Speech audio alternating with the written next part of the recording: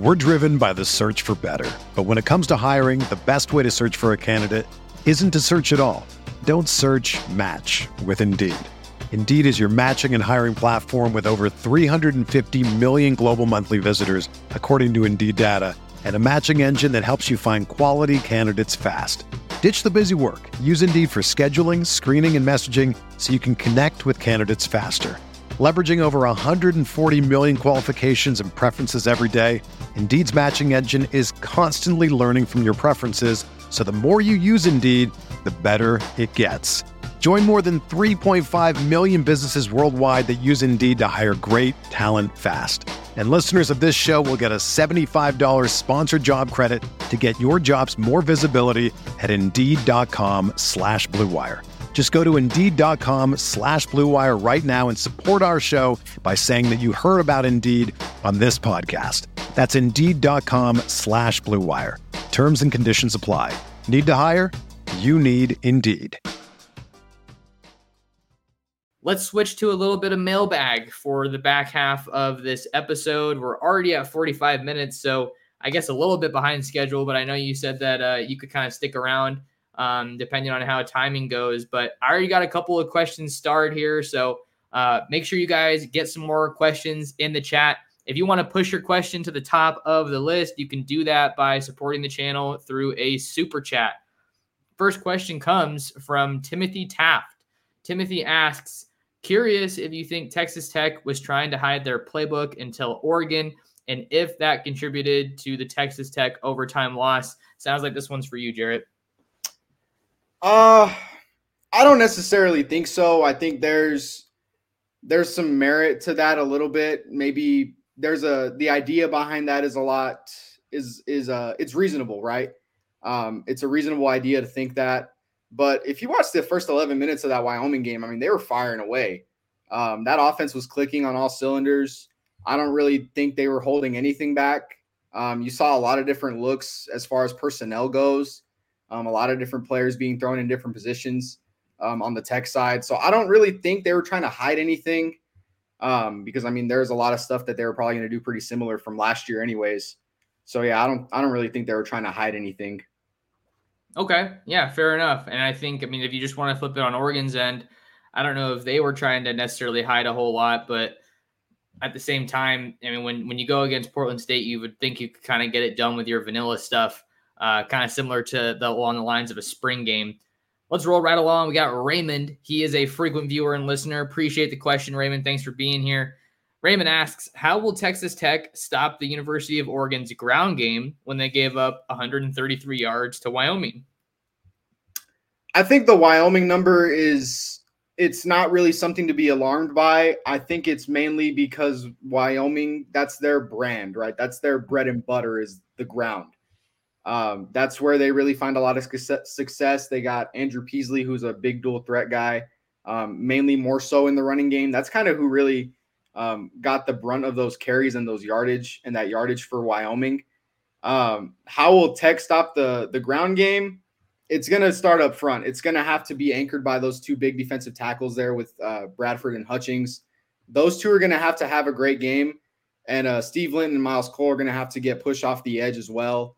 You want to maybe throw in some linebackers there to kind of bring in some additional run support, but then you also don't want to get beat by the pass because that's equally as formidable for Oregon. It's going to be their biggest challenge so far for sure.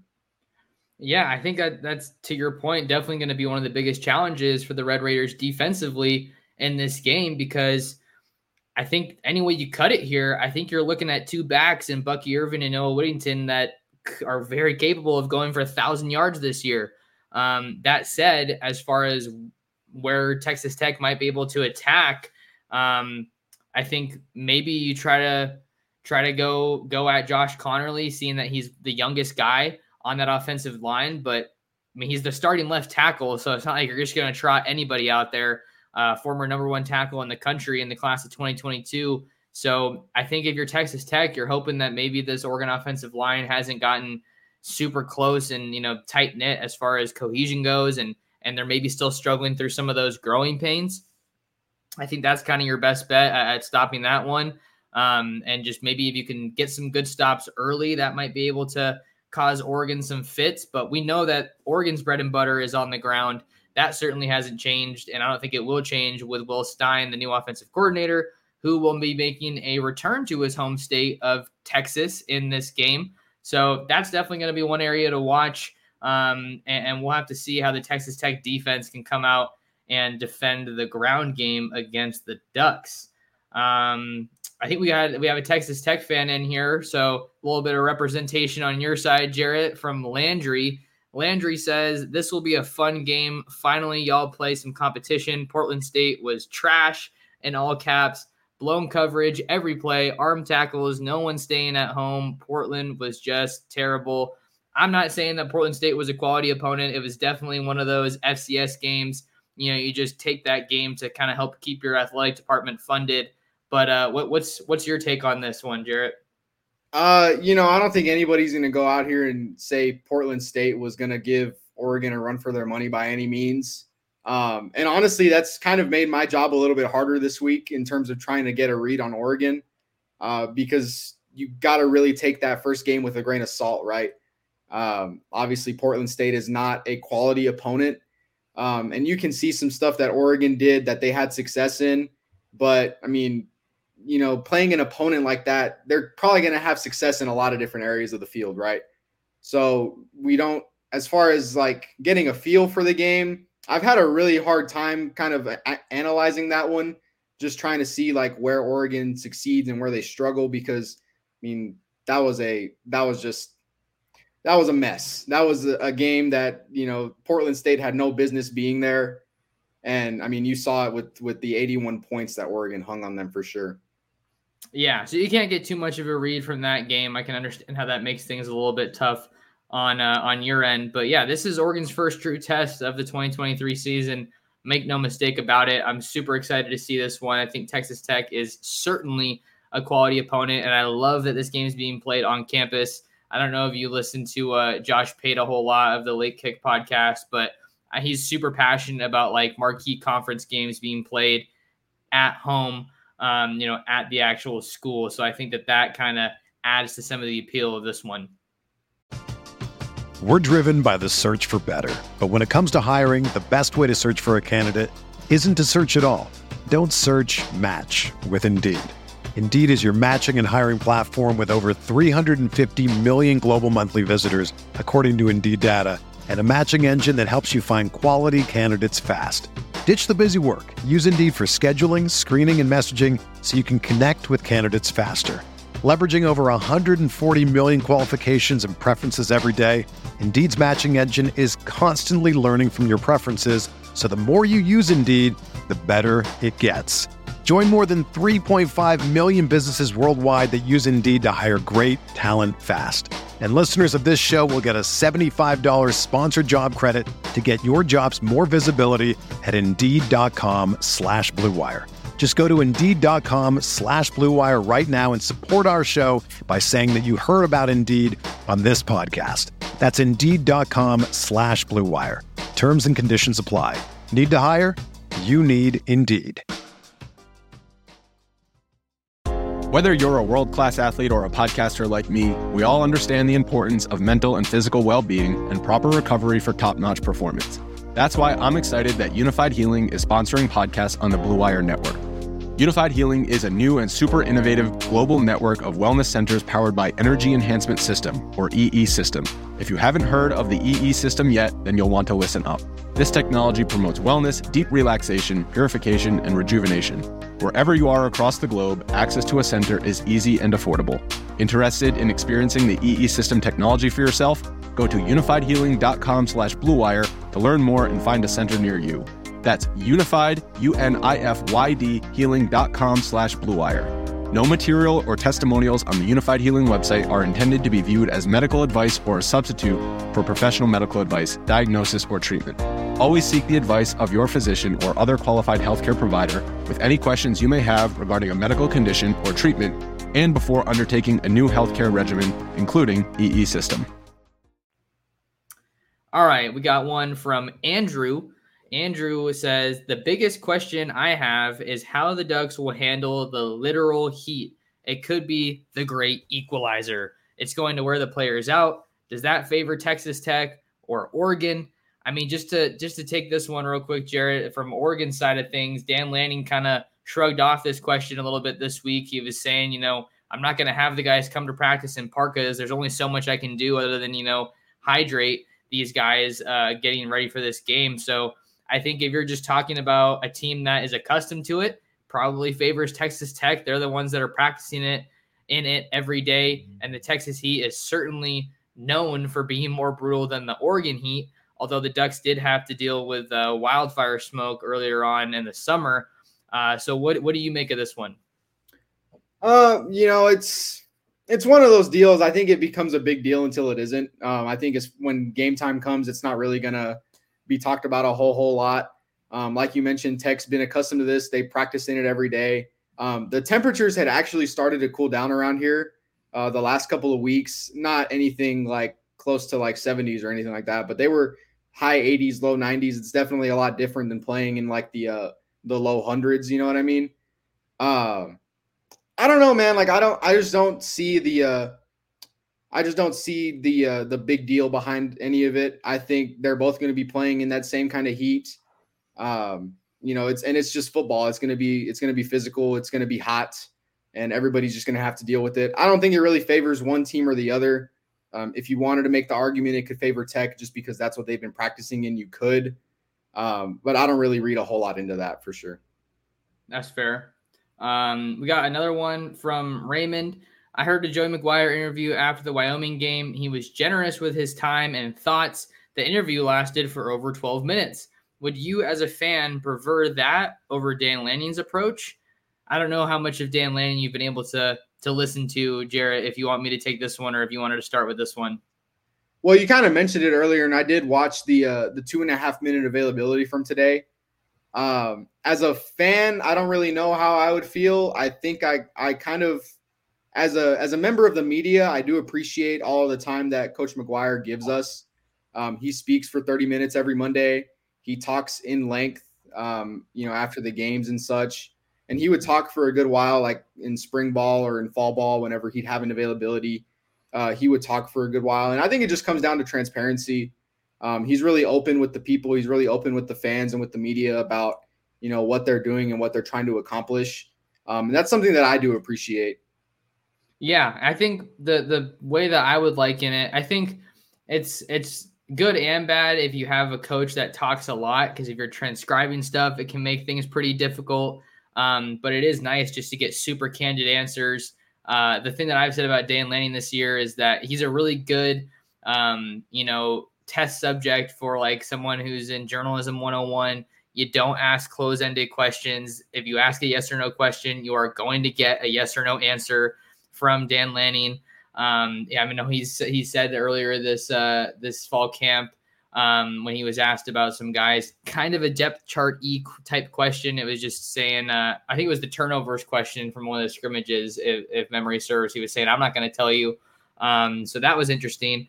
I think I could kind of compare Joey McGuire to Dana Altman, Oregon's basketball coach, Oregon men's basketball. When I loved interviewing him when I was living out in Eugene, he was always super, super candid with his answers. And he was kind of the Joey McGuire equivalent, just super, super open to everything and always put it how it was. Thinking back to how he ended the season, just calling out how there was like no attendance at the games, but that's a different sport. We don't have to get into that today.